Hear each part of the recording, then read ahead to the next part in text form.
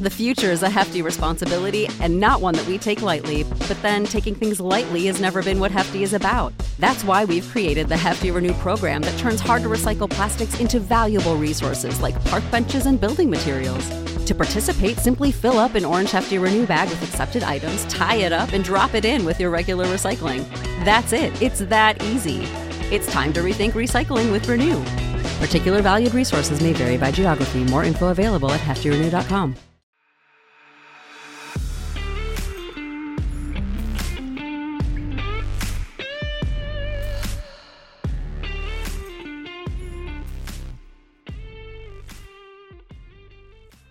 It's Tori and Sam. Two besties bring you all things healthcare, humor, and unpopular opinions. And I'm obsessed with your unpopular opinion this week.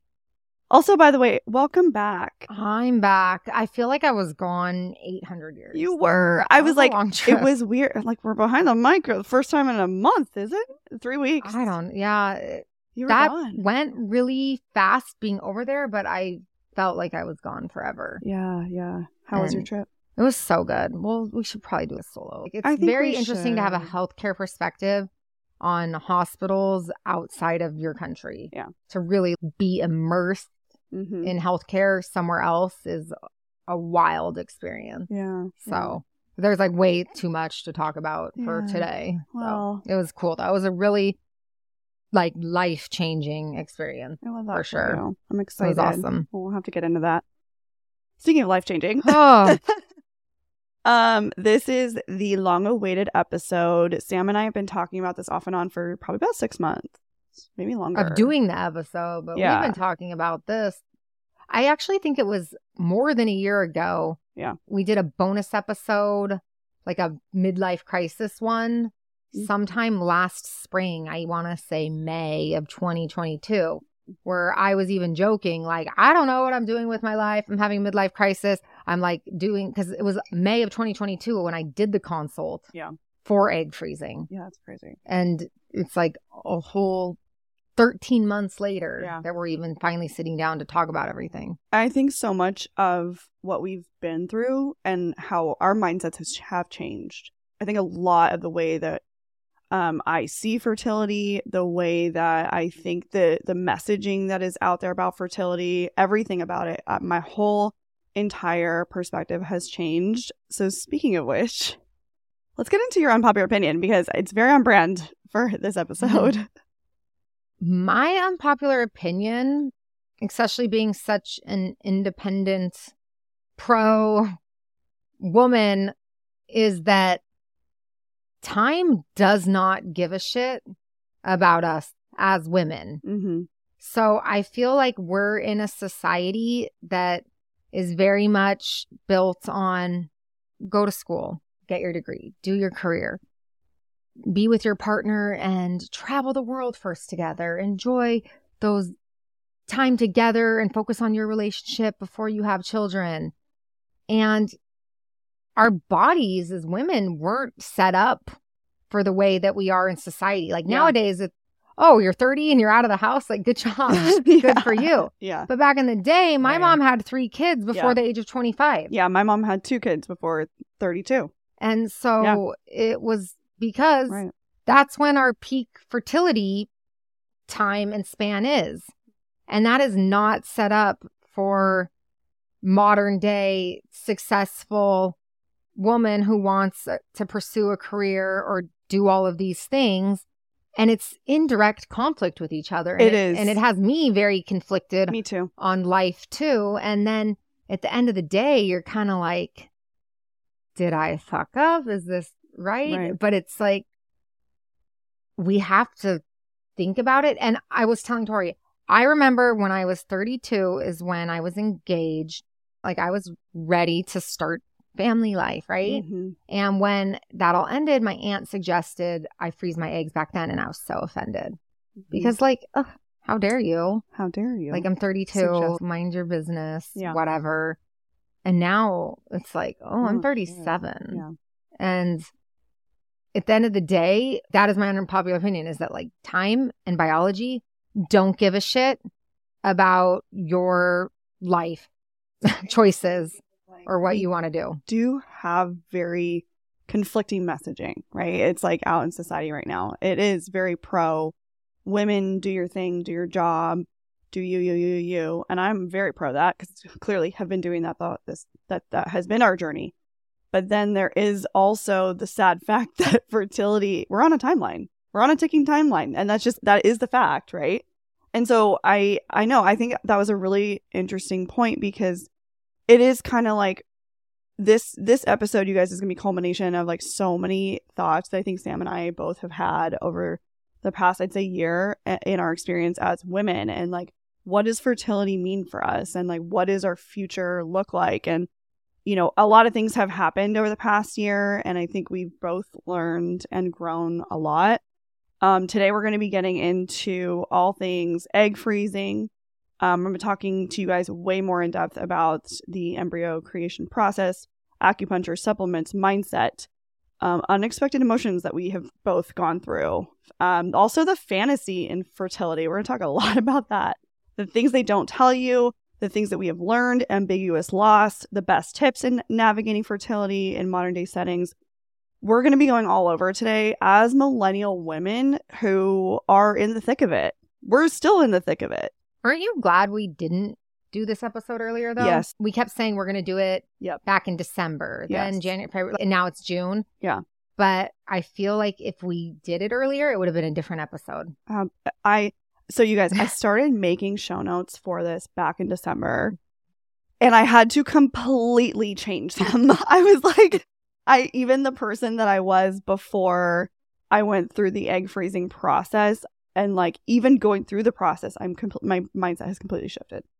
And also, this is long. It's going to be a two-parter. Yes. So and as special guest appearance for part 2. Jacob's going to come in, and we're going to do part 2 with him, so you guys can get male perspective on this, because we want to get his perspective on it, because it has been a whirlwind for him as well. So I want to get maybe your thoughts, like maybe what is something that you feel like you've learned about yourself over the past year, and like fertility, and like just like overarching thoughts. That I have no idea what I want. Yeah. Like, truly. I really, when it comes to this, I feel very confused, conflicted, and lost. And I get this so many times. I will say, even just being single and on dating apps, it comes up. And it's kind of like a frustrating question for someone who doesn't know you to just be like, do you want kids? And I'm always, it's not a yes or no. I cannot give you yes or no answer without giving you this long-winded explanation of why, because it's not that simple.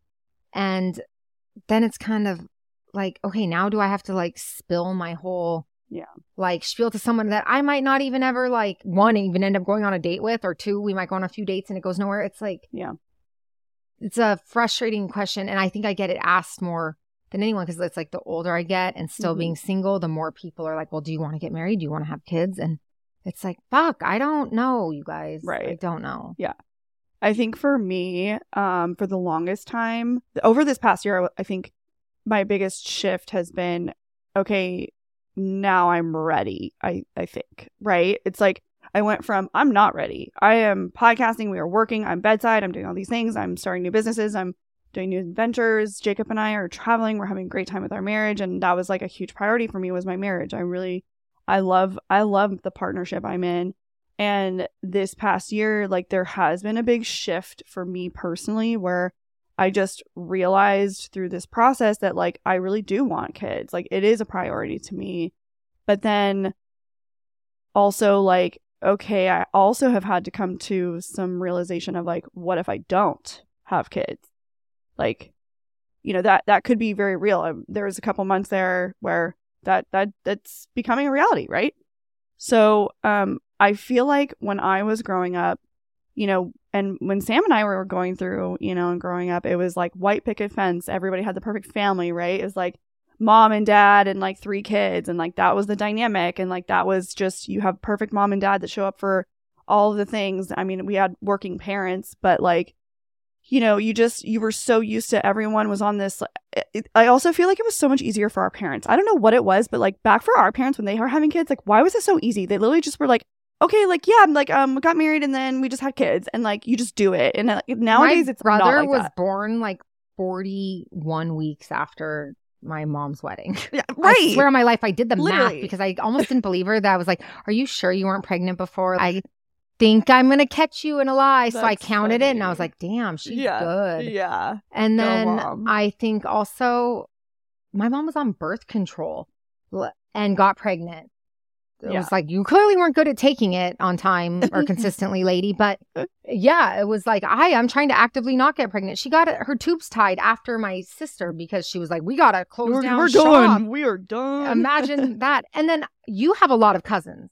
Yes. I have a ton of cousins. So it was not like when you're talking about us growing up. So I grew up with obviously my mom having now 4 kids, and then my aunts having multiple kids and uncles and everyone in the family all having. So I grew up with having a ton of cousins because everyone had kids. That was the norm. Yes. That was the expected. That's how life went. Boom, boom, boom. Yeah. And I think it's just so funny because I think about it with my mom and it's like, it just wasn't a thing that they thought about. They just, did it. And it's just interesting to me because I think the scape of millennial women and raising kids and now even Gen Z, right? Some Gen Zers are starting to have kids, which is crazy. But I feel like my goals and my aspirations of my life over the past year have drastically changed. So I really we're going to start and get into this because this is, the bulk of like, I really wanted to share the experience with you guys, and Sam and I wanted to open up about our experience with egg freezing and like where that kind of even started and each talk about our situations a little bit and dive into that. So the goal of egg freezing. So when you started, like, tell me where your mindset was when you started the process. So again, super offended when I was 32 and my aunt, who's a labor and delivery nurse, suggested to freeze my eggs. Yeah. Why would I do that? That's ridiculous. Right. No. Yeah. And in a passive aggressive move for that, that's when I started the tradition of taking Christmas card pictures with my dogs. Because I was like, Rambo and Moses love their moment. So I started buying the matching pajamas, and that was the first year that I did Christmas card pictures with me power and back. the dogs. Yes. It was like, no, I don't need to freeze my eggs. I'm good. Fast forward. I had someone super close to me in my life go through IVF and trying to get eggs and having trouble with getting egg retrieval. And I was kind of surprised because remember last year we did that modern fertility test too. We both did. And at the time I was 36 years old and a few months change. Yeah. Did it. My lab results Your were labs great. were good and mine actually were low. Yeah. And I was like, cool. Yeah. And you like did it first and then you were like, you should buy this kit. And I was like, whatever. I guess I will. And this was last year. Last year, I also switched jobs in January of 2022. So when you get a new job, you get the health benefits package. I'd had the same health insurance for the last 11 years at my other hospital. So leaving that is the first time I'm switching health insurance in over a decade. So I'm going through all the benefits packages and I realize that fertility coverage is offered for $25,000. That's a lot. And I know certain bigger companies, the tech industry, the Googles, Amazon, and like whatever, they pay for that stuff. Right. My sister, my youngest sister, she's only 26, works for a company that will pay to donate your eggs. And the reason is like they don't want women that are in the prime of their career, 26, stopping and taking maternity leave and having kids. Which as an employer, I get that. Yeah. But it's like cool because they pay for it. So nice. For sure. But most insurances do not cover. Majority of insurance does not cover fertility. Like you paid for it all out of pocket. Right. So when I found out it was covered, I was like, cool, let me look into this. And this was last January of 2022.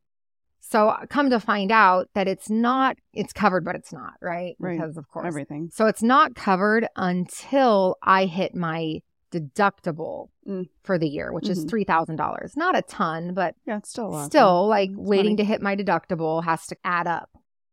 And then I kind of found out it actually wasn't, it would cover IVF, but not truly egg freezing. But then talking to the doctor's office, I realized that they can bill it whatever a they certain way. want. And it's like, they don't know when you're going to do an embryo or like that's because that's different for everyone. Right. So technically I could get it covered. So I was like, okay, cool. Good to know. But this is February, March. I haven't met my deductible. So I just put it on the back burner, but at least I know how the process works if I were to get insurance involved. And then I had someone super close to me going through IVF and not having successful results. And then I thought about maybe being an egg donor. Yeah. And I know I'm old and I kind of have like probably crusty eggs.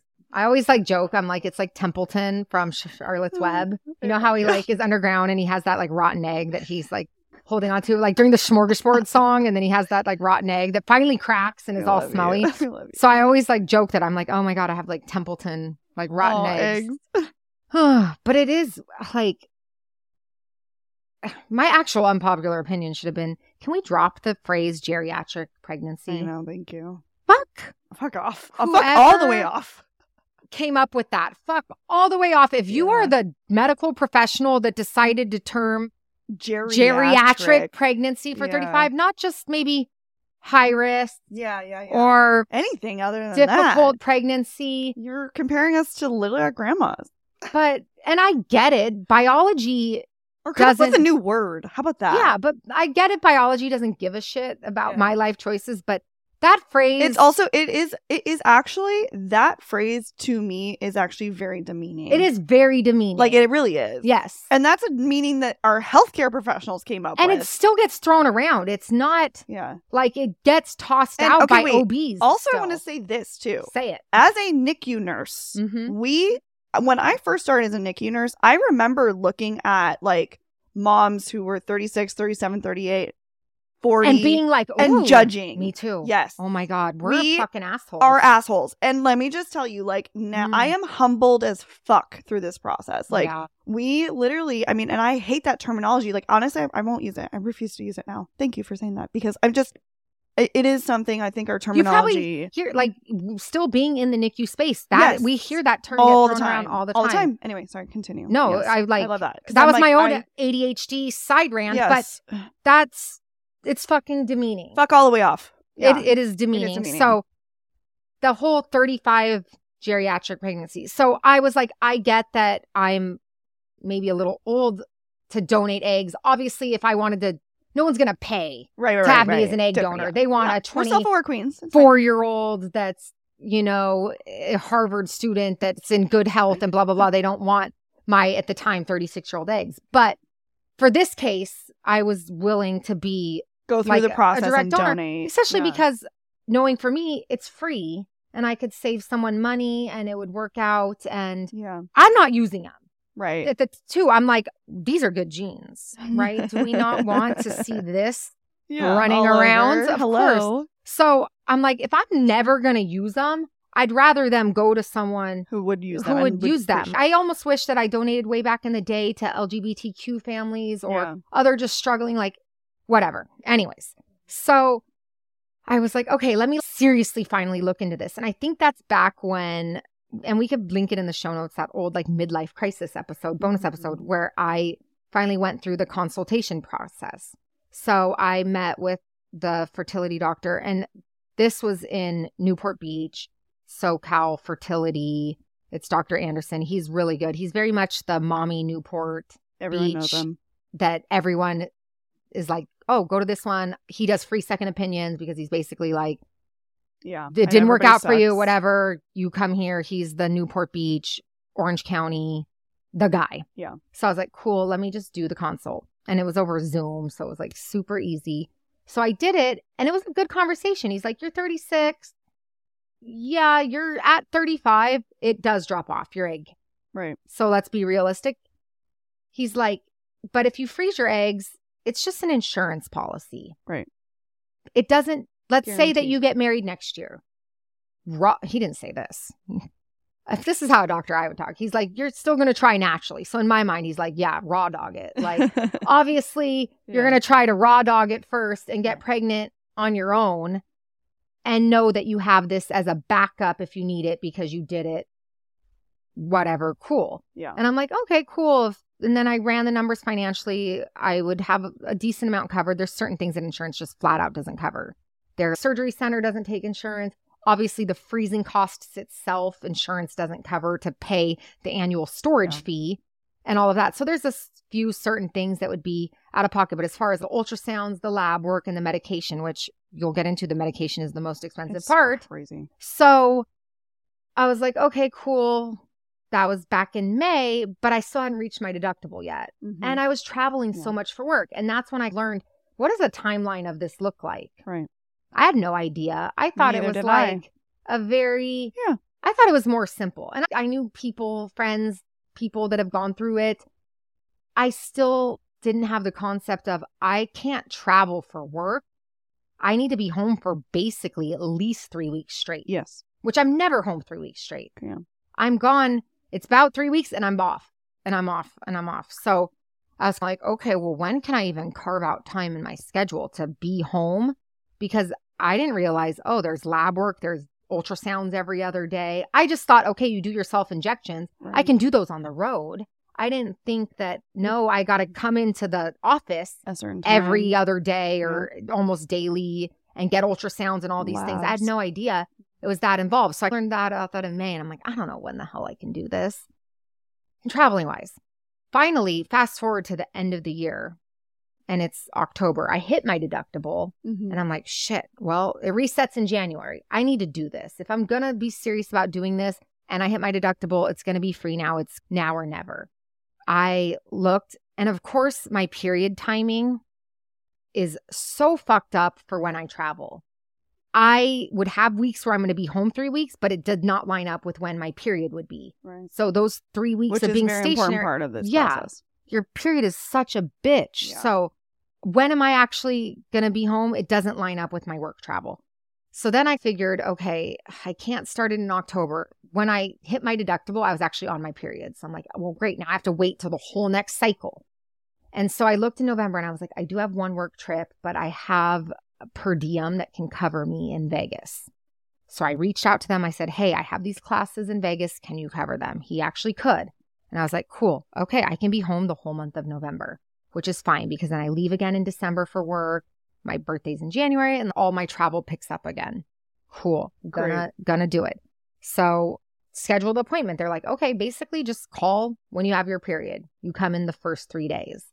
And they already ordered the medication ahead of time. So it was a month early, but they're like, let's order the medication now so that it's there so that when you start your period and you come in and do the ultrasound, you have it there that day and you can get going on your stuff. So they ordered the medication. It was a little bit of a fight with insurance, even which is like why it's covered. So they had to send back a thing, getting more. They declined it. And then my office fought it and sent back more documents and information. And then they approved it. Whatever. It gets delivered. And of course, I'm having a meltdown because the day I start my period comes a little bit early and I'm out of town. But I had 3 days to get that first ultrasound from when I started my period. So I rush home from Vegas, starting my period to go do this. Already have the meds. I am genuinely thinking this is going to be just one and done, right? Yeah. I did the consult. And then back in May, we did the Modern Fertility website, the self-test, where we both got the kit. We did our finger pricks, stuck the blood back, got our results. So I knew for my age, my labs were good. I should be able to get a decent amount of eggs, call it a day. I did not realize that your follicle count, I didn't even know what a follicle count was. Did you ever know that? No, no one, of course not. We don't know anything about fertility. I don't know this shit. This is why, yeah. No. I didn't know that could vary so much from month to month either. I thought I would go in and it would be super easy. I would knock it out and be done and that I would get enough eggs to donate and keep some left for over. I was literally delusional thinking that this was going to be so easy. So I go in for that first ultrasound, meds in the fridge, already took work off, ready to go. And it's weird because doing this on your own is very like a lonesome process. It's very isolating. Like, I feel like doing it with a partner is isolating, and I'm sure you'll get into that. I could not imagine doing what I did, honestly. I mean, and we're going to talk about that dynamic because I agree with you 100%. I could not imagine. And then also not really knowing why I wanted to. It was still being conflicted. I'm going to do this. I'm going to pay this storage fee. Will I ever use them? Will I not? Will I be single my whole life? I don't know. Will I donate some? How will I feel if I donated eggs? I got asked that a ton. And so it was just already a lot of thoughts, but it was kind of like, okay, it's now or never because this is my financial window. Because I'm lucky that I'm in a place where I'm having it somewhat financially covered. Because for me, it didn't make sense to spend $10,000 to $15,000 for an insurance plan when I don't know that I'm ever gonna use it. Because again, if I got married next year, I would raw dog it, right? For sure. Yeah. I mean, I do now. Pull and pray, baby. Pull and pray. I'm just kidding. Pull but and pray. To me, it's not financially worth it to spend 10 to 15 grand out of pocket as a backup plan. And I think it would be a lot different situation if I was married and knew we wanted to try and we're going to try naturally first, but to have an insurance plan on a double income. Totally. When I for sure know I want to create life with this human being I'm with. But since I don't have that, it wasn't worth it. It was more like, while this is free, let me do this. And it wasn't free, but while this is highly discounted, let me do it. So I go in and they do the ultrasounds like butt ass early, right? Because it's before their clinics and before their surgeries and implants that day. So it's like 6 a.m. So I go in all tired as fuck for the ultrasound and think, okay, I'm going to do this. I'm going to start meds. And I go in, and getting the vaginal ultrasound is not fun experience either. No. Because one, you're on your period. It's gross. So that's fucking gross. And then it's like lubed up. Yeah. And you're like sitting in the stirrups at like 7 a.m. Yeah. Yeah. And it's one thing to get an ultrasound. I actually had a ultrasound, like a transvaginal or whatever ultrasound years back, like 5 years ago. But I was not on my period when I had it. So getting the ultrasound while you're on your period is like, oh, and you're just kind of like, all right, here we go. No, it's a situation. Yeah. Right. So I'm like doing that. And that went so bad. Yeah. I kind of didn't understand the information fully. So they do the ultrasound and he's like, oh, there's only 2, maybe 3 follicles on the left and there's 3 on the right. And I'm like, oh, that's not like good. How many should normal, there be? right? No, that's not normal. Like, what should there be? Like 15-ish? I'll get there. Yeah, I guess. And so I was like, okay, well, that sucked. Didn't think that was going to stop the process, right? And I get where they're coming from, but they were so just like, okay, come back next month. Yeah. And that was it. Right. And I was kind of like, they basically said like, too bad. Quote, in your head, it's like, this isn't good enough, basically. Yeah. Like they're basically saying, yes. Like, yeah, it's like I had it. We're going to get into a similar experience. And but you're just like, wait, what do you mean? So I'm not. Yeah. So he's like, so I don't recommend you start the medication today. And this was not Dr. Anderson. It was like, because it's just an ultrasound. It was like a different doctor in the practice. And I was just, so what do you mean? And he's like, well, start CoQ10, do acupuncture, and come back next month. And I get where they're coming from because to them, they're like, well, if you're doing this in one time, we want it to be the best results. Which I appreciate. We don't want you to go through the whole process and then get maybe 2 or 3 eggs out of it. Because just because you have 6 follicles doesn't mean you'll get 6 eggs. That's what I think people don't understand. Also, that doesn't mean you're going to get that many embryos. Correct. So we'll get there. Me not having someone's sperm to create an embryo with, it would literally just be my eggs frozen. Correct. And then one day I can decide, hey, defrost those bad boys.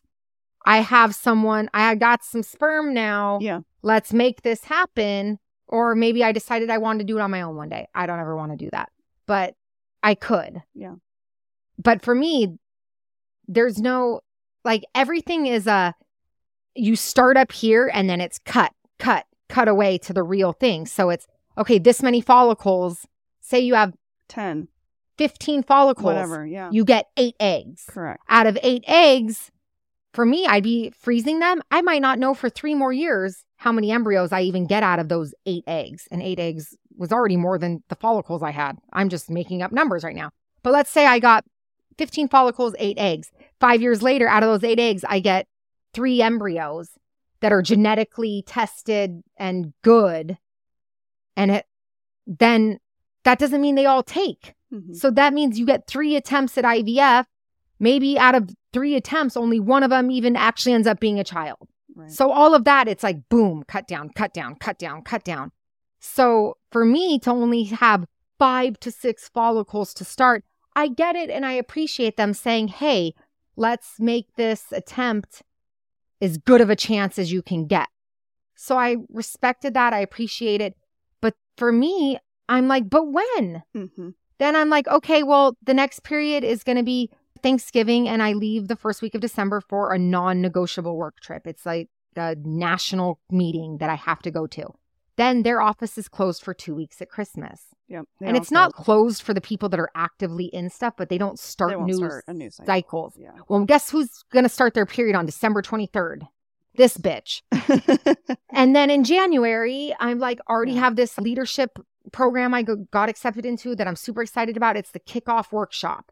And then it's like from there on, it's no. And then guess what? In January, my insurance resets. Yeah. So I'm going to have to go back to now it being completely not covered anymore. So basically, I thought I could get it over with in November. So when they told me no, come back next month, I'm like, but I can't. Yeah. So I was stunned. It's so frustrating because I think that is a big piece of fertility we don't talk about, right? It's like how much time it takes. That's number one. Financially, how much it is. And also just like the expectation for whatever reason is not set in the fertility world for us. Like no. We were not mentally prepared for any of this. I wasn't either. And even in the consultation, it wasn't like hey, this might not happen your first period. You might come back and try again. Wish they told me about acupuncture or CoQ10 before even the first time. So it's kind of like, why was that waiting? Because I carved out this window and I'd already took off work. Mm-hmm. So I was upset. I took off work for this and now I can't even start it. Yeah. And I remember I went out to my car and I just sat there before I could drive away for 10 minutes just crying, being like, this is it. I don't know if I'm going to do this again next year. If I'll have, or ever now. And I don't know. Time is ticking. I'm single. Maybe by the time I find someone, I won't be able to even do IVF or have a successful IVF. This might be like it. I might not ever have kids. And it was that moment of realization. And then it's like, who do I even talk to about that or go to? And that was like fucked up. It was super fucked up. I was like, and there was no one to process that with or have that conversation with or to even understand.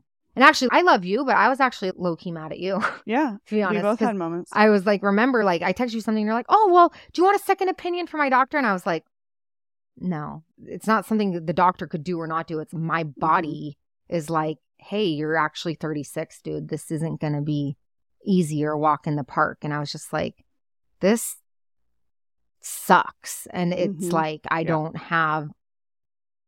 even know how to process it because I don't even know what to think about it because it wasn't even something I was sure I wanted. But now that was the thing. It was like, I went through it not even saying I wanted to use them, but thinking I had the option. And to go from thinking you have the option and then realizing you don't have any control, you have no say, and it's not up to you, you have no option is like, well, now that I don't have a say and I don't have an option, now you're heartbroken. All right, listen up, all of my nursing students that are tuning in today. Do you want to pass your nursing exams and the NCLEX with ease? Then check out Simple Nursing. Simple Nursing is the best study resource on the market with their thousands of videos, colorful study guides, and a massive quiz bank to test your knowledge. PowerPoints and textbooks are so old school. while Nurse Mike's animated fun videos really make difficult concepts easy to understand. And listen, as a former nursing professor, don't even get me started on their NCLEX prep. There's adaptive assessment exams, personalized study plans, and an entire review series. You can try them out 100% free today. Just head to their website, simplenursing.com/podcast. Again, that's simplenursing.com/podcast. Now go crush it. Go crush it, you guys. Okay, so Sam and I have a very similar but different journey. Okay, so Sam went in, you did yours before me. Yeah, I did it I tried to do it back in early November of 2022. Okay, so that is pertinent to this story because I did not understand, like, anyone who has not been through this doesn't understand it until you go through it. Like, when I reached out to her, I genuinely, I think at that time, like, did not comprehend what this was going to be like. So my journey was you were very bubbly about it still. Yes. Like, oh my gosh, I'm going to so excited. Do this. And I was like, okay, good luck. This was like backup plan, right? Yeah. So this is a big piece of the story. This was our backup plan, right? So this was a piece for me and Jacob where we're like, okay, we would like to have kids, but we want to have some eggs, right? Or, make some embryos for maybe child number 2, hopefully. Like if we needed it, right?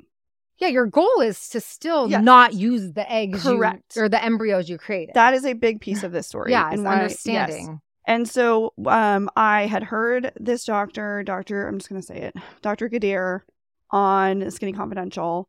And I did some research and they have a really good, reputation. Like everybody loves them, blah, blah, blah, blah. So I started the process. And so at the time, I started Whole30. I was doing, clean Whole30 in January, the whole thing.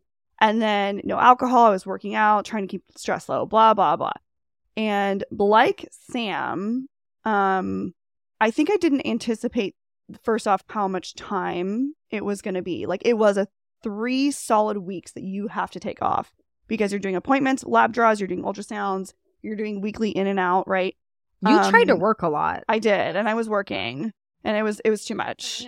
Yeah. But this was my process or my experience with my doctor personally, and I don't know if he'll ever hear this, but it was not good. Like, I did not like my experience. My consultation with him was 30 minutes on the phone. I never saw him in person. I think Jacob wasn't even on that call for me, and he didn't even ask if Jacob wanted to be on that call with me. We did do our baseline labs. We did the ultrasounds. Jacob and I did the genetic testing. We did all of those things. And then, I went in on, I think it was December. So I went in, you go in for period day 3. You do your ultrasound, you do your labs just to get, the baseline. And he basically said in that moment, well, you have a low ovarian reserve. So that put me in a category, like a separate category from most other or like other women, right? They have different protocols. There's different protocols for every woman. So Sam and I were on completely different medications. We were on completely different dosages, completely different everything. And so I went through this whole process and we started the injections. You do the injections for 13 days, which honestly, in the beginning, it was fine. But I will say this. The way you feel on these medications is horrible. I literally was like exhausted, but then I was also horny. It was like weird. I was like horny. I was exhausted. I was just like worn out. I was haggard. I was just all these things. It was just weird. But wait, can you have sex? No, so technically you can't. Because they don't want you to accidentally get triplets or some shit, right? So literally that does happen. People get pregnant when you get on these meds. You can. Because it's like basically pumping up your follicles like so much with so many hormones because the goal is to like get them beefed up so when you collect them. Because you wanted multiple eggs. Yes. So I can't, you guys, you're so horny. I felt like a 16-year-old. Like I wanted to sleep all day and like have sex all day. And like, so it was like this weird like combination of things. Why does nobody talk about this, by the way? Like you just literally feel like this horn dog, but then I'm haggard and I look like, I don't know. Okay. And I will say this, I am so humbled for this experience. And so every woman that I ever come in contact with, if I see IVF on my NICU baby now, I have so much more respect for this mom because this process, I'm telling you, going through this was so emotionally draining for me. Like it was an energy suck. I was like this is so intense. And it's not even the embryo transfer. Correct. That is like in whole extra. Yes. Like add-on. Worse medications, Absolutely. worse time. 100%. But watching you, your living room looked like a fucking clinic. It's literally so many. Table? Yes. So many shots. And that actually, I was glad to share that with people because I think you don't get it unless you see it, right? Like you hear people say all the time, oh yeah, we went through the process. Dude, the fucking process is gnarly. Like I ordered meds, and the way that the meds they come to you, typically they're shipped. The way we did it was shipped in a freezer thing because they all have to be refrigerated. Like it's a whole thing. And like if you lay everything out, and it is a very complicated process. Like even we're both nurses. Yes. And I was like, wait, what medication goes with this? And what time am I doing this one? And like, and that was a whole thing because personally, the way I felt from my clinic, I felt like it was not organized at all. Thank God I had hired Jessica. She was the concierge nurse. You guys know we did an episode with her. She was amazing because she helped me. She basically made me a separate, like a medication calendar. And it was color coded and everything. So she was like, this is when you take this. This is when you take that. It was wild to me that you had to hire someone to get that. And wild. I was like, listen, you were going through the process. So I was like, I know how when I was going through it, I was very oversensitive. So I was like, I don't want to knock on your doctor at all. Yeah. And I knew at the time you were very much excited about having that person as your doctor. But I was actually shocked. I was like, what do you mean they didn't give you a schedule? But it was a confusing one. It was a confusing schedule. And I saw it and I was like, it's crap. Awful. Yeah. And then I'm like, I don't know how lay people do this and don't fuck it up. Yeah. Like, okay.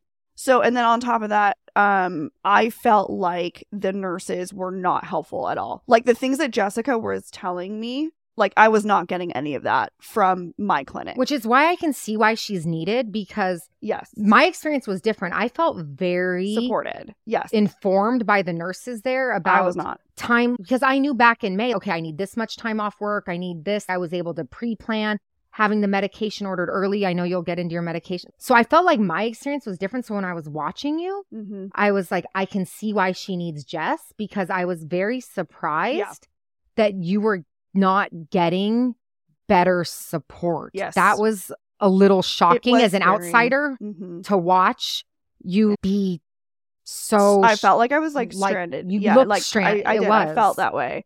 And, and I also, she helped me in terms of medications. This is one of the biggest parts, in terms of cost. The medications are very expensive.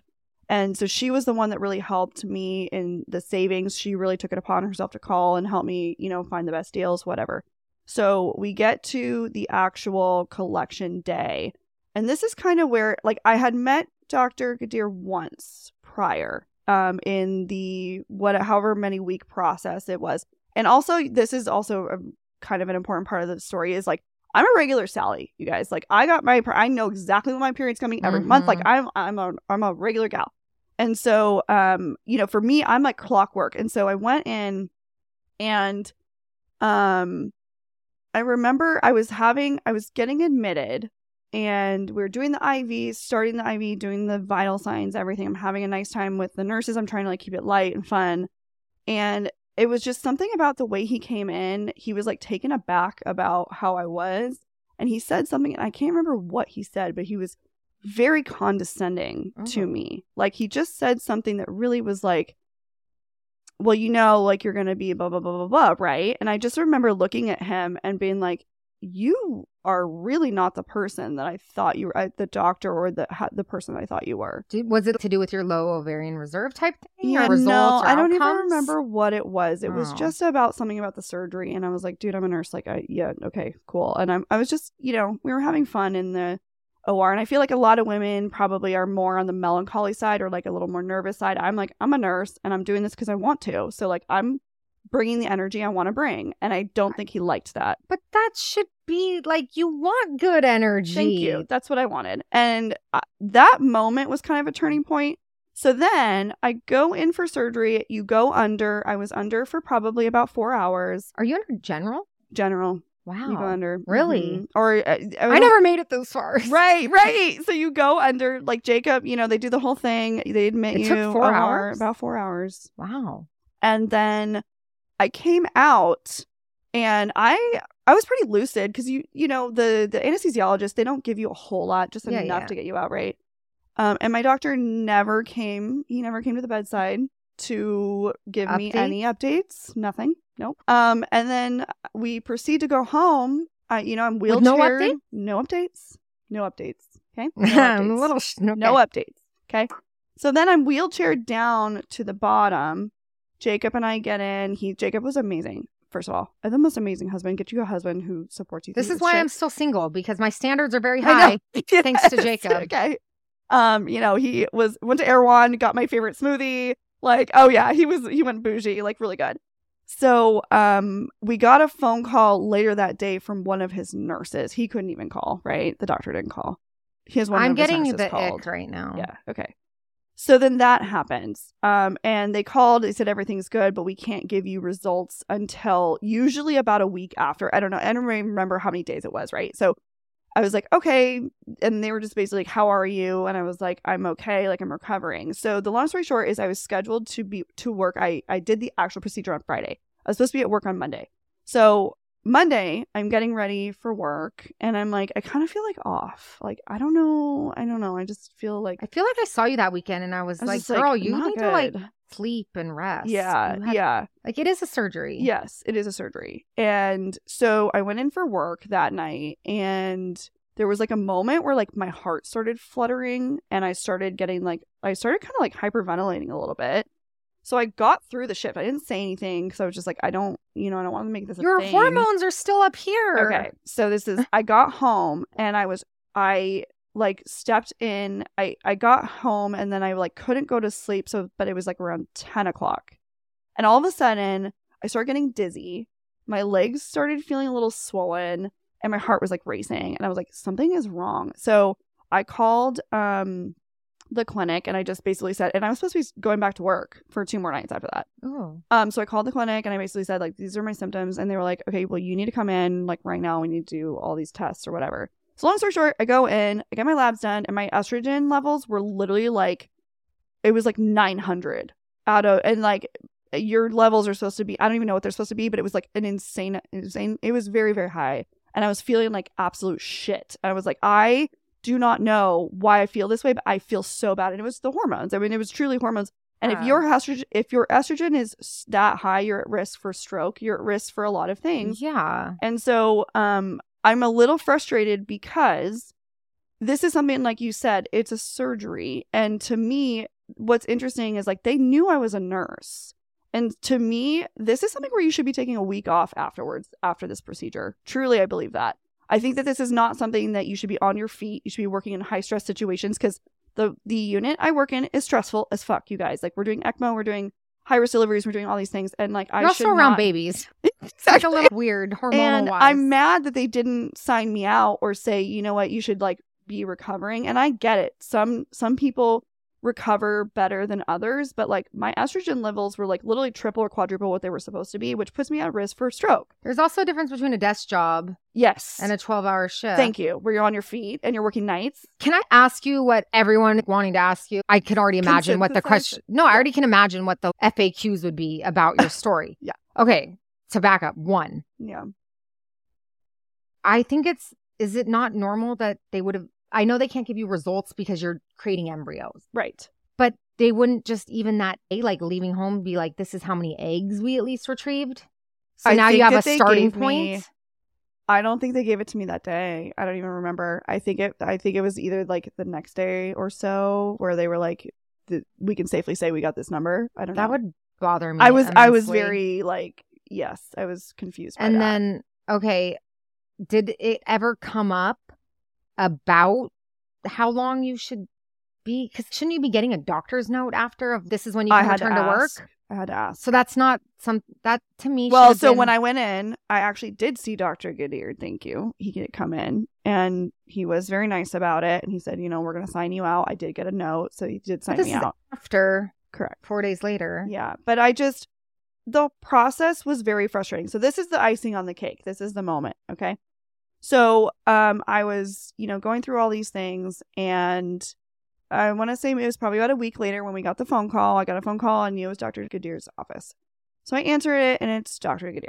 And mind you, Jacob's not with me. I'm at home. It's midday. Of course, he's at work. And I answer, and he's like, okay, like, let's go over your results.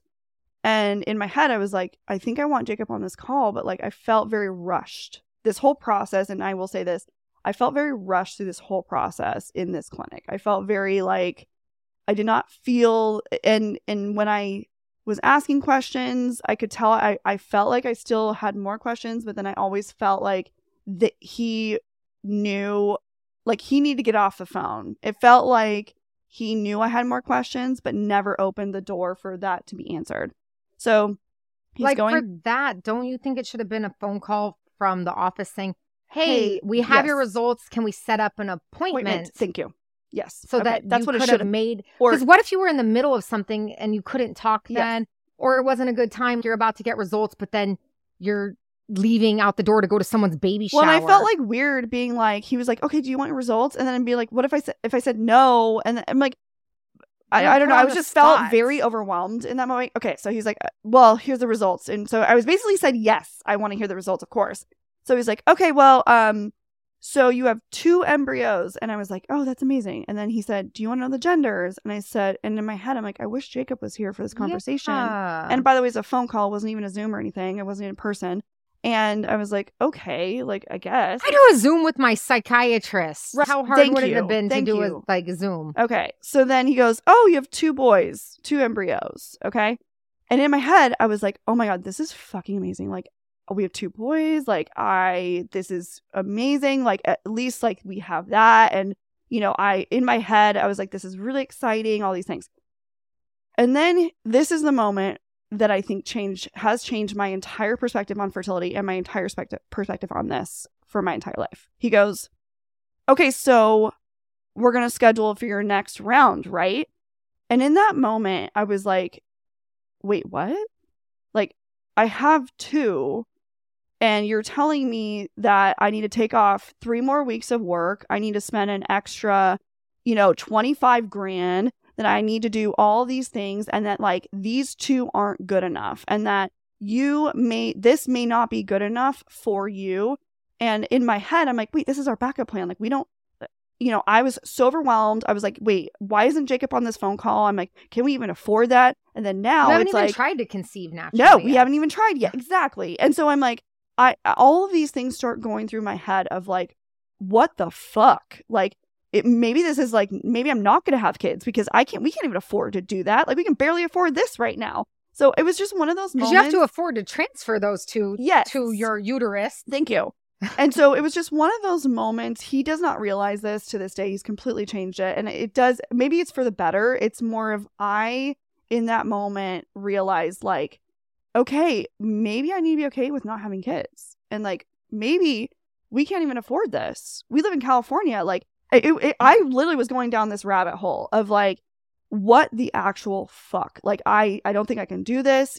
Jacob wasn't on the phone call. So I got off the phone like you, and I literally was bawling for like hours. I didn't even call Jacob to tell him right away because I was like so just distraught or I was just so overwhelmed with what I was just told. Like, you have 2 perfectly amazing things, but they're not good enough. That question was like the thief of joy. Yes. Like, you couldn't even be excited that you have 2 boy embryos. 100%.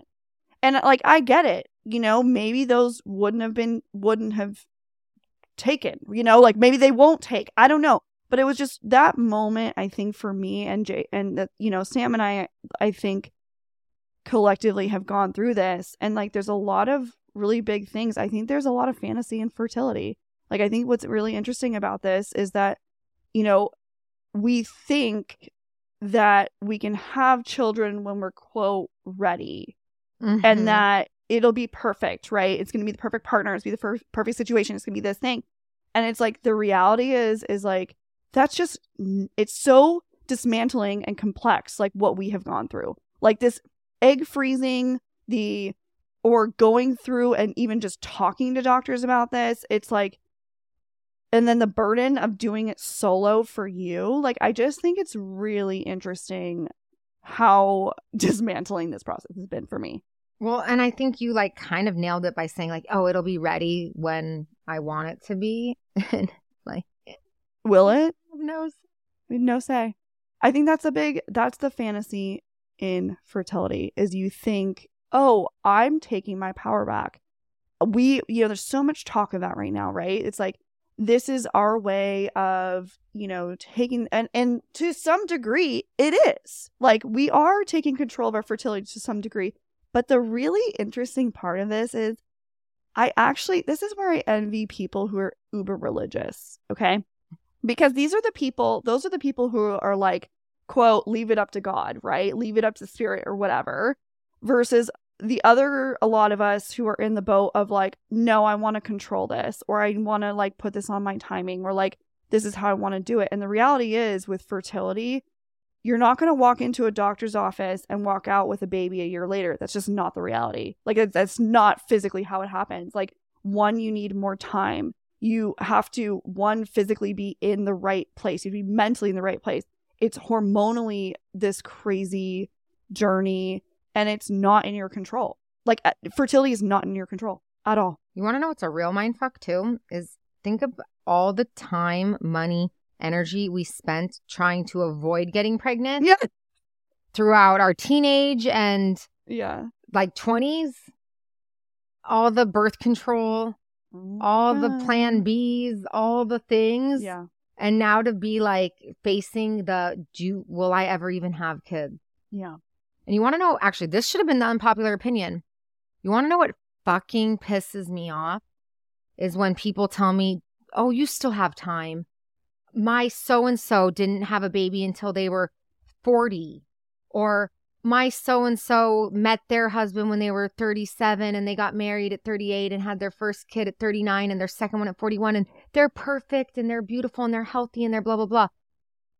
Okay. Yeah. What is that? Thank you. Yeah. Just because you quote one. You like, know it's like, someone, cool, that means that I'm totally going to just have the perfect process. But it's not encouraging. And I get it.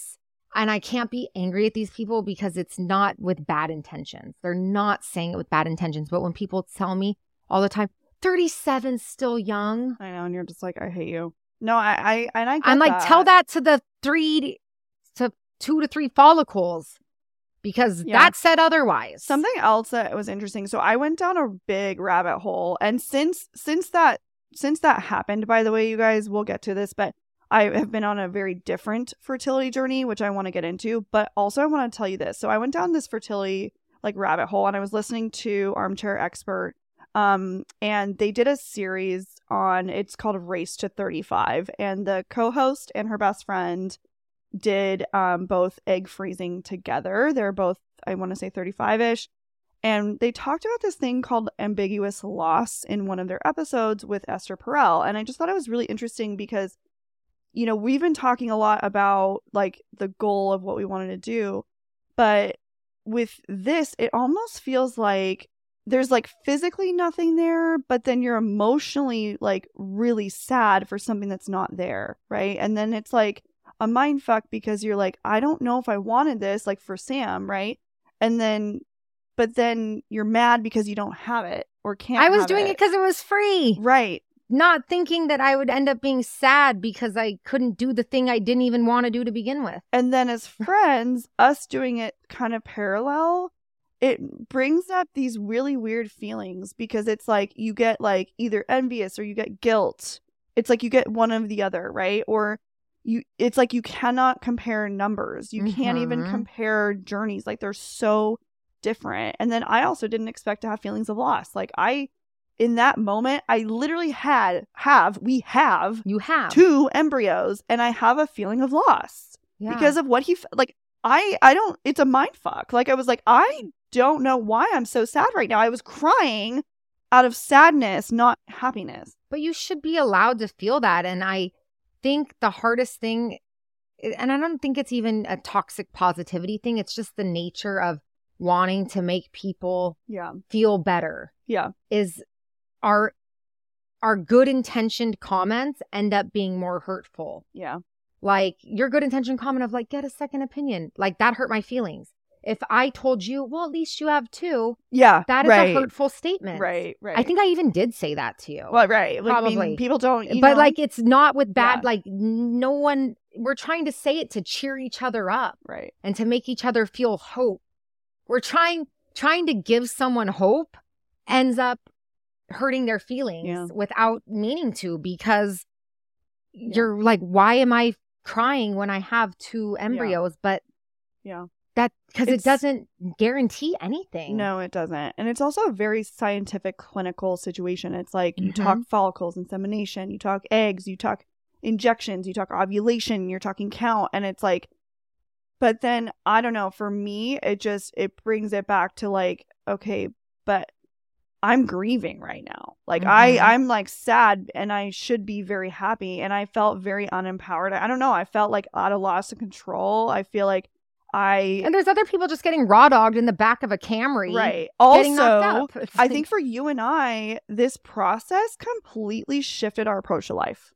Yeah. Like, because this is something where when you go through this process, it's like you have to make the decision. Am I doing this or am I not? And if you didn't know the first round or the first time that you see that doctor, you do know the second time. And so, but it's interesting. Like, I feel like we don't. The one thing I feel like we say we have is control, and we just don't have control over our fertility. And it's very humbling. I'm humbled.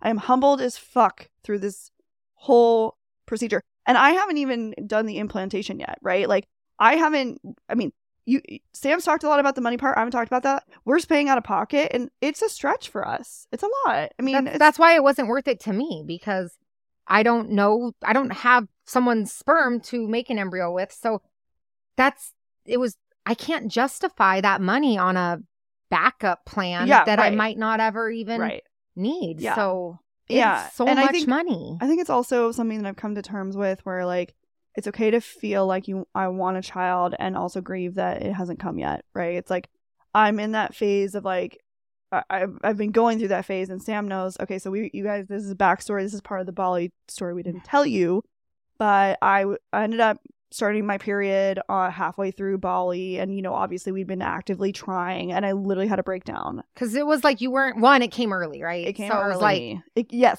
because coming early. Yeah, I think the travel like accelerated that, but then you were like, fuck. Yeah, I didn't want it to come at all. Totally. I was just like, and we were actively like really trying. You know what I mean? And so I think in that moment was like, it was our third month, trying. And I just kind of had a moment of like, I'm grieving, like, and I'm really sad. Yeah. And it is isolating, because I think it's isolating for Sam, for you, because you didn't have a partner. And it's isolating for me because it starts becoming, wait, what's wrong with me?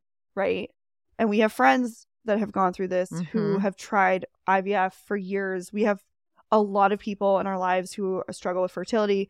And I think that I did not appreciate that or understand what that felt until now. Or like, you feel like a failure. Yes, you do. You feel like a failure. You feel so just like, oh, all of a sudden I'm ready, but like, it's not on my timing. And this is where I'm envious. I'm envious of religious people in that way, because like I do believe everything is when it's supposed to happen. I do actually believe that. And I do think like, the world works in really funny ways, but it is like, it's a weird thing to think you're buying time, but we're not changing a paradigm. You know what I mean? Well, and then you think my body was literally created to create life. Mm-hmm. This was a design. Like, this is why we have a period. We go through all this. And now my body's failing to do the thing it was created to do. Yeah. And I can't change that. There's nothing I can do. Yeah, I can take the CoQ10. I can do the acupuncture. But literally, those are just maybe some helpful things. I can't. Yeah. I have no control. And you do feel like a failure. And you're like, well, what the fuck am I supposed to do about this? Yeah. And then you kind of wonder, like, do I even try again or not? Or what do I do from there? For sure. And I think something that for me felt empowering, and because I had to work through this. This is something I've had to work through for the past like couple months. The way I have empowered myself is through deep diving into fertility. So I have like really gone on the other swing. So I decided, it's really funny because from the phone call that I had with Dr. Gadir, I literally didn't call his office once ever again. Jacob's been the one, if we financially had to do anything, he's been calling him. I can't even do it. So what I started was I went to see, a naturopath, or not naturopath. She's a Chinese medicine doctor, basically. So now I'm doing Eastern medicine and I fucking love it. And let me just tell you guys, I love this for you. So much about fertility. Also, this is the lighthearted side, and this is what we wanted to end with this. These are the tips. These are things that I would like to end with because I think that this is going to be empowering. The one thing that I definitely think I learned the most is we know nothing about fertility. Right? Truly, I know, okay, cool, I get my period every month. But beyond that, I literally don't know. Literally, before this, I had no idea what a follicle was. Swear to God. Or embryo versus egg, doing all the stuff. I know. Well, you kept saying egg freezing, and I was like, technically, you're embryo freezing. Yes. There's a big difference. I was egg freezing. Yes. You were embryo freezing. Yes. And I feel like there was times where I kept correcting, and I was like, you're not freezing your eggs. Yeah. I'm not big on terminology. And I'm like, but it is. But that distinction makes a huge difference in price point and everything. Yep. And yes, especially when you're doing the estrogenic testing, which we did, everything.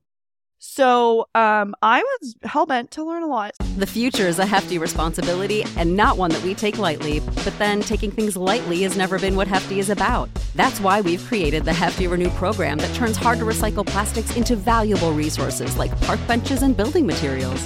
To participate, simply fill up an orange Hefty Renew bag with accepted items, tie it up, and drop it in with your regular recycling. That's it. It's that easy. It's time to rethink recycling with Renew. Particular valued resources may vary by geography. More info available at heftyrenew.com. So fun fact, I do want you guys to know this. Okay, so during fetal development, we as women have about 6 million eggs. Okay? At birth, there's approximately 1 million eggs left.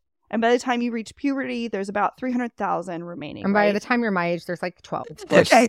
My point is that to some degree, I do think there is still time on people's sides. And I think people just don't have that idea, right? And the thing about it is each month when you cycle, right, it releases the one egg, the best egg, okay? Or the healthiest egg at that point in your life, right? So, and this is information by the Cleveland Clinic. These are things that I just think is really interesting to know because when we did modern fertility, for example, we both got our numbers and your numbers were actually better than mine. Yeah. And look how that worked out. Right. And okay, but it's interesting because I didn't know what that number meant. That number still meant we probably have 100,000 eggs left, which is crazy. I'm being very real. So I guess what I'm getting at is learning. They have to be a mature egg, which did you know that was a thing? No idea. I was no idea. I didn't know it had to mature. Yes. No, exactly. What? So, for me, I feel like learning about my actual fertility has been really fun. And it's a couple things that I wish I had known a little bit sooner. So eating for fertility, that's a huge thing. So something that was suggested through my naturopath or through my acupuncturist, she's amazing, but you guys, she's an absolute kook. She is such a kook. I love her to pieces, but she's just out there woo-woo, kind of intellectual. I don't know how to explain her, but she's really funny. But essentially she recommended doing, kind of a keto-ish or low carb diet, right? So higher fats, lower carbs for fertility. And the idea behind that is sort of to start kind of reducing inflammation, balancing your hormones, and then also supporting your body with the fats and the proteins that it needs to carry a child, right? So it is actually, and then the sugar is a big no-no, we all know. But to sort of start learning how to eat. So I'm eating now eggs, bone broth, seeds, nuts, beans, avocados, lentils, whole grains. I am doing whole grains. I'm not doing completely, I still need carbs just because I know my body, but vegetables, quinoa, Greek yogurt, still am having my Taco Bell, okay, and my every now and then. But in terms of eating, I'm eating for fertility. And I do think that's kind of fun. And it's something we don't talk about as women. Like, it is actually a real thing. Like, I feel like we don't talk about, like, you do really well on a lower carb diet too, and keto. And like, I feel like I feel really good right now because I'm eating a little differently. I think that's something when I did Whole30 back in like 2013, 2014, I realized like that is probably like more optimal for hormone regulation and all of that stuff. But there is a lot to be said about kind of like priming your body. So something that you had mentioned too, and I 100% agree with you, something that I wish I had known or done before this whole process, okay, was primed my body before this. Right. If they know we're already geriatric. Right. Like let's fucking wait until the first round. Yes. Like, let's say, hey, before, these are all the things that you can do to be in the best place possible. Be in the best place on possible. That first attempt. For sure. Be physically and mentally like in a good place before you want to even go and try and do egg freezing or the embryo creating process. Like, to me, maximize. And that's the same concept as before you get pregnant. If you can, like, try to mentally and physically be in a good place. And we don't talk about that. Like, I think that's kind of like shunned or taboo sort of right now to talk about. But I'm like, do everything before. So for me now, I'm also I'm eating that kind of way, drinking a ton of water. And then the number one thing I wish I had done before I had done any of this is acupuncture. Same. I wish I had done acupuncture for honestly probably 2 or 3 months before. Well, to walk out of that office and for them to tell me try acupuncture and come back next month, I'm like, I can't. Like, financially, my insurance resets in a month. Yes. And I have work trips planned. Like, why? Yeah.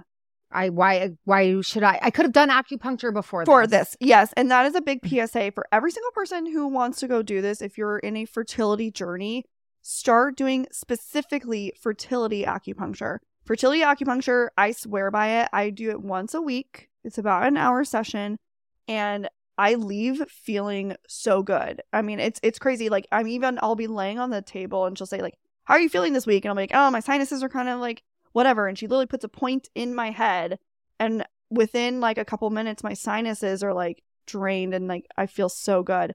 I am very much sensitive to energy. So this is definitely up my alley. But me even being someone who's not though, yes, I am I wish that acupuncture was not even just suggested, but just saying, hey, to give you the best. Yeah. Like, because they were just saying it promotes circulation and blood flow to your ovaries. So why the fuck couldn't you have told me to start that back in the summer? I mean, okay, so acupuncture was started over in China about 2,000 years ago, okay? And this has been something that has been really, really, it's like a Chinese therapy that has really been developed. And in terms of like understanding your chi and your flow, there's like there's the rhythms in your body basically, and everything's connected to everything. And so when you go to a fertility specialist, they really try and hone in on the points for hormones, for endocrinology, for stress. That's a big one that they really focus on, like we've been working on, and I feel so much better. And also the American Society for Reproductive Medicine is a big proponent for this. So this includes for PCOS, polycystic ovarian syndrome, fibroids, endometriosis, anyone who's having issues with ovarian reserve, that was me, and even sperm quality. So this is something that has been researched. It's becoming more research-based. They're actually starting to bring this into the hospital. Even I know oncology, some oncology units are starting to bring acupuncture for pain in, but the research has shown that acupuncture successfully increases blood flow around the ovaries, which improves their ability to support healthy eggs and improving both the quality of the eggs as well. So this is huge, and this is absolutely something I wish I had done for a couple months leading up. I also want to say this. I want to thank every single person who has shared their story. I have been talking to a lot of people and having these great stories and hearing a lot of stories, as has Sam. And I don't know, I just feel like this was a big moment for both of us. I think I'm very humbled. I'm very open, but I'm also like in this weird spiritual moment. Like I feel like now I'm past the anger phase and I'm past the like I know I want children, and I know it's going to happen, but I'm taking a very different approach. I'm like, I'm not going anything towards, I feel very thankful because Jacob and we got our blood work, we got the ultrasounds, like I saw everything, like I'm healthy, great, we have those. But for me, like if I never have to go back to that clinic and we're going to donate those eggs, then great. Like I would love to never go back there. And I want to keep going down this road of like understanding my fertility. Something else that I've been doing that I know a lot of women really get into is trending your cycles with a thermometer. So this has been really kind of fun. So I take my temperature every morning. Okay. And so you track your temperature, and what happens is that your temperature when you are ovulating drops about like, it's like a 10% drop or like by a certain amount, and it stays low while you're still fertile. So what's interesting is like that your temperature can actually tell you a lot more, even sometimes more than an ultrasound, on like what's going on with your body, with your hormones, how your body's reacting to certain medications. Like for example, in pregnancy, your if you are pregnant, your temperature actually rises like 2 to 3 points higher than your normal baseline. So then oh, your progesterone levels are high enough, so it's carrying the pregnancy. If they were lower, then you would be going to your, doctor and saying, hey, like something's a little off. Can we check my labs? And then you get on progesterone. So it's like just understanding our fertility. Like we don't understand these things. And like now I'm so into it. I'm like, damn, like if when I'm sleeping, I know I need to be a little bit cooler so I can keep, my temperature. Like I'm really into all this. So I don't know. I think it was like the weirdest empowering moment where I feel now good and I'm in a good place now, but I definitely wasn't ready to talk about it earlier. I feel like you went into it just thinking that you'd be more guided through it. Yeah. And you now having to take the time to educate yourself and do the deep dive that you've done has been the empowering part. Yeah, where you've kind of taken it into your own hands to get educated. And that's where I've seen the shift in you. Yeah.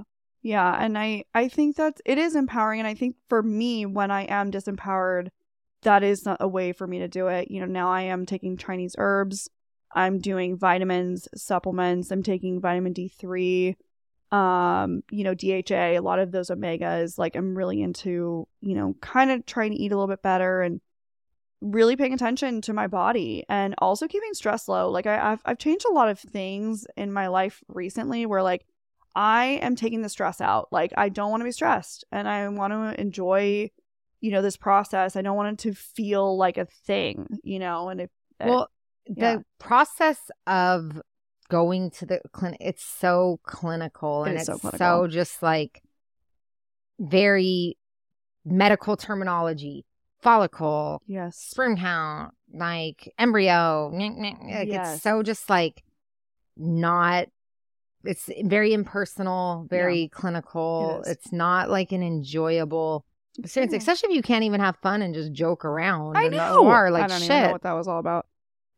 No, I agree. And I think, this is a process that we're both learning and growing, and who knows, like it, at the end of the day, like, I guess I'm open to whatever's going to happen, and just trying to do my best to be, the healthiest I can and to learn about my body. And like, I think also having these conversations with women in general about, well, what was your experience like and what does it mean to you? And it's very meaningful. I think you and I have learned so much through this process. And I think going through it too, like a lot of people, I don't think understood your reason why you were doing it. They assumed maybe you were going straight into IVF or that you'd been trying already. Like you guys hadn't tried at all yet before you started this journey. So I think it was a good point that you brought up is like, you hope to never step foot back in that office. Yeah. And I think you're still very early in the, I like to just call it the raw dog stage. Like trying it. I think it's so funny when people announce that they're trying for a baby. I'm like, so you just announced at Thanksgiving dinner to like in front of Mima and the whole family that you guys are raw dogging. I know. Every night. Well, you know what's funny? Okay, because I did toy with that idea of like, do I even want to share this? Because at the beginning, I was kind of like, in my head, I was like, what if something like this had happened? Which it, of course, did, where I was like, all of a sudden wanted to pull back and like not share anymore.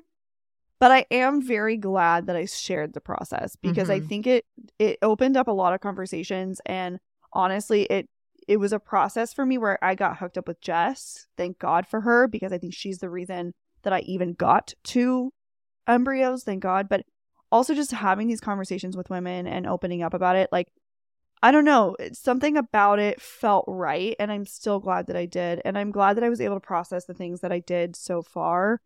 And I'm glad that we are having this conversation because, you know, it's like people only want to share when it's good. But I really do want to share that it wasn't all good and that, you know, it did take me time to process. But like, here we are. I have no idea what's going to happen, but we'll see. Do you want to try to freeze more eggs or No. more embryos? Nope. I think I've also come to that mindset of like, if it doesn't happen, for, you know, I know we're both healthy, right? So it's not like I'm dealing with PCOS. I don't have endometriosis. It's like, I know the situation is, right? Self-aware queen. So in my head, I'm kind of like, if it happens, it happens. It doesn't, it doesn't. And we do have those 2 eggs. If I did want to, you know, they're there, which is nice. It is a nice little insurance piece just in case. But again, like I don't know. I'm really disappointed by that process and really excited for this new process. So we'll see. I don't know. But I feel like I've been on this weird time clock because I had those meds that I never used. Yeah, weird, huh? With an expiration date. So it was like, do I try to do this again? And now my insurance, like, it's reset and I switched plans. So I'm never going to hit my deductible this year. I have a PPO now. Like, unless I like have some catastrophic event, knock on wood or whatever, like, I'm not going to hit my deductible. So if I do it again this year, I would be paying and I would have to read the meds are expired now. Yeah. And I'm like, I don't know that it's worth trying it. Because now, okay, if I had trouble at 36, it's almost been a year. It's June. I did it in November, so not quite. But if I had trouble at 36, like, am I even going to get any at 37? So, like, did I really miss the boat? I don't know that, like, now it's worth it to, like, try. One, knowing, watching you do, like, it's a draining process. I'm like, is it even worth it at 37 as in a backup plan? But then I'm like, fuck, will I, like, maybe get married at 42 right, and be so mad that, like, bitch, you were still 37. You had a chance. Like, why didn't you just do it then? Yeah. I'm in this such a conflicted spot of, like, do I try again? Do I have the money to try again? Yeah. Is it worth it? Yeah. Can my job allow me to? And I at first was like, I don't even care. I'm over it. Like, whatever's going to happen is going to happen. And then now I'm like, am I going to be so, like, I was mad at 36 that I didn't do it when I'm 32. Am I going to be mad at 40 that I didn't do it at 37? Yeah. I mean, it's good conversations to have with yourself. And I think that's why today we wanted to talk about it, because I think these are conversations to have with yourself about what it means to you. And I think for all of us, I like that we can have open conversations like that. Like, it is confusing. It is. And, you know, it's also very conflicting and very, but I think having, I like these just for the fact of having more appreciation for our fellow women and supporting one another and embracing everybody's journey separately and everybody's situations. And I'm always open for suggestions. Like, look, I've gotten so many from people, and like certain things I would take and certain things I don't. But I think being open-minded and, you know, this is what's working for me. But I feel like it is worth it having that conversation with yourself, because there are a lot of conflicting, you know, messages out there. And, you know, what works for you works for you. And are you ever like mad at not mad at yourself, but do you ever kind of like kick yourself for waiting so long? Okay, thank you for bringing that up. I am mad that I did not do egg freezing sooner, or starting this process mentally sooner, maybe. You know, but everything happens for a reason. So it's like, would I have been meant, like, I think having this conversation now and going through this now is more humbling than if I had done it at 32 or like 30 or 28. Mm-hmm. I'm glad we're having this conversation, but I do wish I'd done it sooner. Had I known things like this, I absolutely, because physically, I will tell you guys, even at 30, I'm doing this at 34, but I'm telling you guys, I know my body it was so exhausting and so overwhelming for my body personally, because like I haven't been on hormones for years. I try to eat as clean as possible. We're pretty damn healthy. And my body, like, it's hard on your body versus like a 28-year-old. I'm just thinking, like, if I had done this at 28, it would have been so much better. Yeah, think about your hangovers back then. Oh, 100%. Exactly. The recovery would have been so much better. Yeah, I do. That's the one thing. But then also, like, we're talking about it now, and we're going through these process in this journey together, kind of separately, but together. And I feel like, I don't know. I mean, I think for me, it's crazy because this was not the plan. This was not the plan. I was not going to be 37 and single. I thought I should have been married 5 years ago. I should have been coming up on my 5-year anniversary. I thought I'd be on my 3rd kid by now and closing up shop. So I never thought to think ahead about fertility because I stopped taking birth control when I was 30 years old, 31. So I've been off birth control for like 6-7 years almost. And I was engaged. I had a 4-bedroom house. I was ready to fill it up. I was ready to have like honeymoon babies. So I never thought that I'd randomly be single at 32 and starting over. And even at 32, that is young. You're not geriatric pregnancy yet. I thought I had plenty of time at 32. Like, I'll meet my person. I'll still find someone and get married and have kids. I'm only 32. Yeah. I have such a long life ahead of me. I'm like, this was not the plan. So it's like, I'm like mad at myself, but then at the same time, I'm like, how can I be? Because this isn't how I saw my life going. Right. And then, but then it doesn't change the fact that this is where I am today. This is what the situation I'm in. Yeah. And like, now I'm like, I don't know. It's hard because it is something that you just like in terms of going through an actual process with fertility. It is something that you have to like at the root of you want to go through because it is physically, mentally taxing. It's also financially taxing. It's not accessible. It's not. So yeah, I mean, I definitely have a lot more appreciation for women who've gone through it. Especially as a nurse, like now as a NICU nurse, you know, and it's humbling. So I don't know. This is not what I expected from my journey at all, nor was Sam. I think that we both, like as friends, have more appreciation for one another. And I've learned a lot. I don't know. TBD, right? The podcast is our baby for now. The selfie baby. The selfie baby. I do want to give a shout out to Jess if you guys are looking for support because I loved her. I'm grateful you had her. I am very because grateful. Otherwise I don't know how you would have got through that. No. So she does one-on-one consults and concierge services. You can find her at Fertility Treatment Support on Instagram. Her name is Jess. So she's a former fertility nurse and she had been in the industry for over a decade and just decided to kind of go out on her own and help women like me. So if you are looking for someone, hit her up. Let her know that I sent you. And yeah, how are you feeling? Like closing this out? I don't know. It's crazy, right? It's like TBD. Like, what are we? You know what's funny? We were taught in the NICU that parents that are still going home with their baby are still grieving loss. And we were taught in nursing school, grief is tied to death, right? Yeah. We've always, and it's society, we tie grief to death and loss. And in the NICU, we kind of learned that you can still grieve what you thought a normal pregnancy would look like, or what you thought having a term baby would look like, or a child without health complications being a chronic. And we learned that, and that always made sense to me.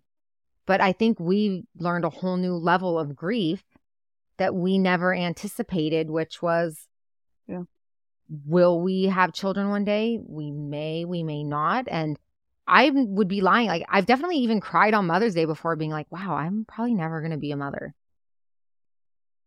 But am I sad? I don't know. And I don't even know how to feel about it. So I still sit here so conflicted. Like, Do I try to freeze my eggs again? I don't know. Maybe I should. Maybe I shouldn't. Can I afford it? And then will I be okay? Like, I don't want to rush a relationship with someone just because I want to have kids. Yeah. I'd rather just stay single and happy than just try to have some kid with someone and be miserable just for the sake of having a kid. So I don't know. I sit here still very much in this like sad, but no reason to be sad, but still sad. Ambiguous loss. Yeah. I love that. And I don't know. I was like, it's a loss of what you think you thought you wanted or didn't want. And it's the loss of control. It's weird. It's loss of, It's the fact that I don't get a say in it. Mm-hmm. And then when, again, like I said, when I thought that I didn't even want to do it, I just did it because it was free. But then to realize I couldn't, like that still is like, hurts my feelings. I'm like, you mean to tell me I can't do something I didn't even want to do? Yeah, right. It's a mind fuck. It's a mind fuck. So I don't know. It is that ambiguous loss. I don't know. Yeah. And now I just sit here like, I don't know. Yeah, and I think that's okay. And for me, I have enjoyed since I think I process things. I've enjoyed diving into a whole different side of it. And it's gotten me really I love the Eastern side of medicine. So, and I feel better. I feel like my skin looks better. Your skin does look really good. I'm like, girl, I have a different mindset. And I think everybody's journey is different. And I love that for us. I love how much your journey has grown though. Yeah. It's and crazy. I mean, it's so not done yet because. Oh yeah. No. Like. We're on the journey. It's a journey. But I love you. I love you so much. And thank you guys for being here. We know this was a long one. I know. Well, we're part two with Jacob. Yes. On Friday. So you guys can hear a little bit from him and hear his perspective of going through this with me. And us. Which I think is like so important itself because I think they get so neglected in the whole process. Yeah. But that's a huge impact on their life too. Yeah, for sure. Like, yes, it's not the physical, but everything else. Mm-hmm. So I don't know. I don't feel like they get enough recognition in the whole process at all. Shout out to all the good partners right? out there. Thank you so much, you guys, for being here with us. Stay tuned for more juicy, because let me just tell you, Jacob's got some good opinions, and we love that for us. We do.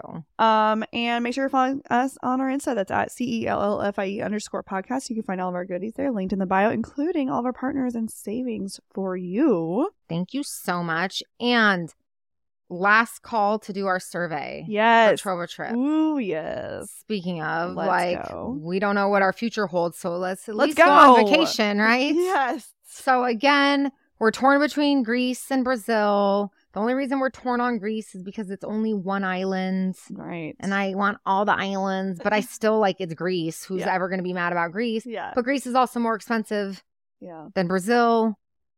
Yeah. Brazil sounds kind of cool. Beach vibes. We definitely want to go to I would love to go to Brazil. I would love to. I just want to see that Jesus statue. Oh, yeah. I don't know why. You just see it in all the movies. It looks really rad. We got to see it. But please do the link in our bio and 5 stars on Spotify. If you leave us a review on Apple Podcasts, we love you so much for that. And we send you free shit. Who doesn't love free shit? We love free shit. Love you. And make sure you're following us on our Insta. That's at Nurse Tori. And at Hey Samantha with 2 A's. And thank you guys. Thank you guys. Finally, we got it out. Love you. Love you. Spill all, tell all. Yes. Love it, tell all. Bye. Bye.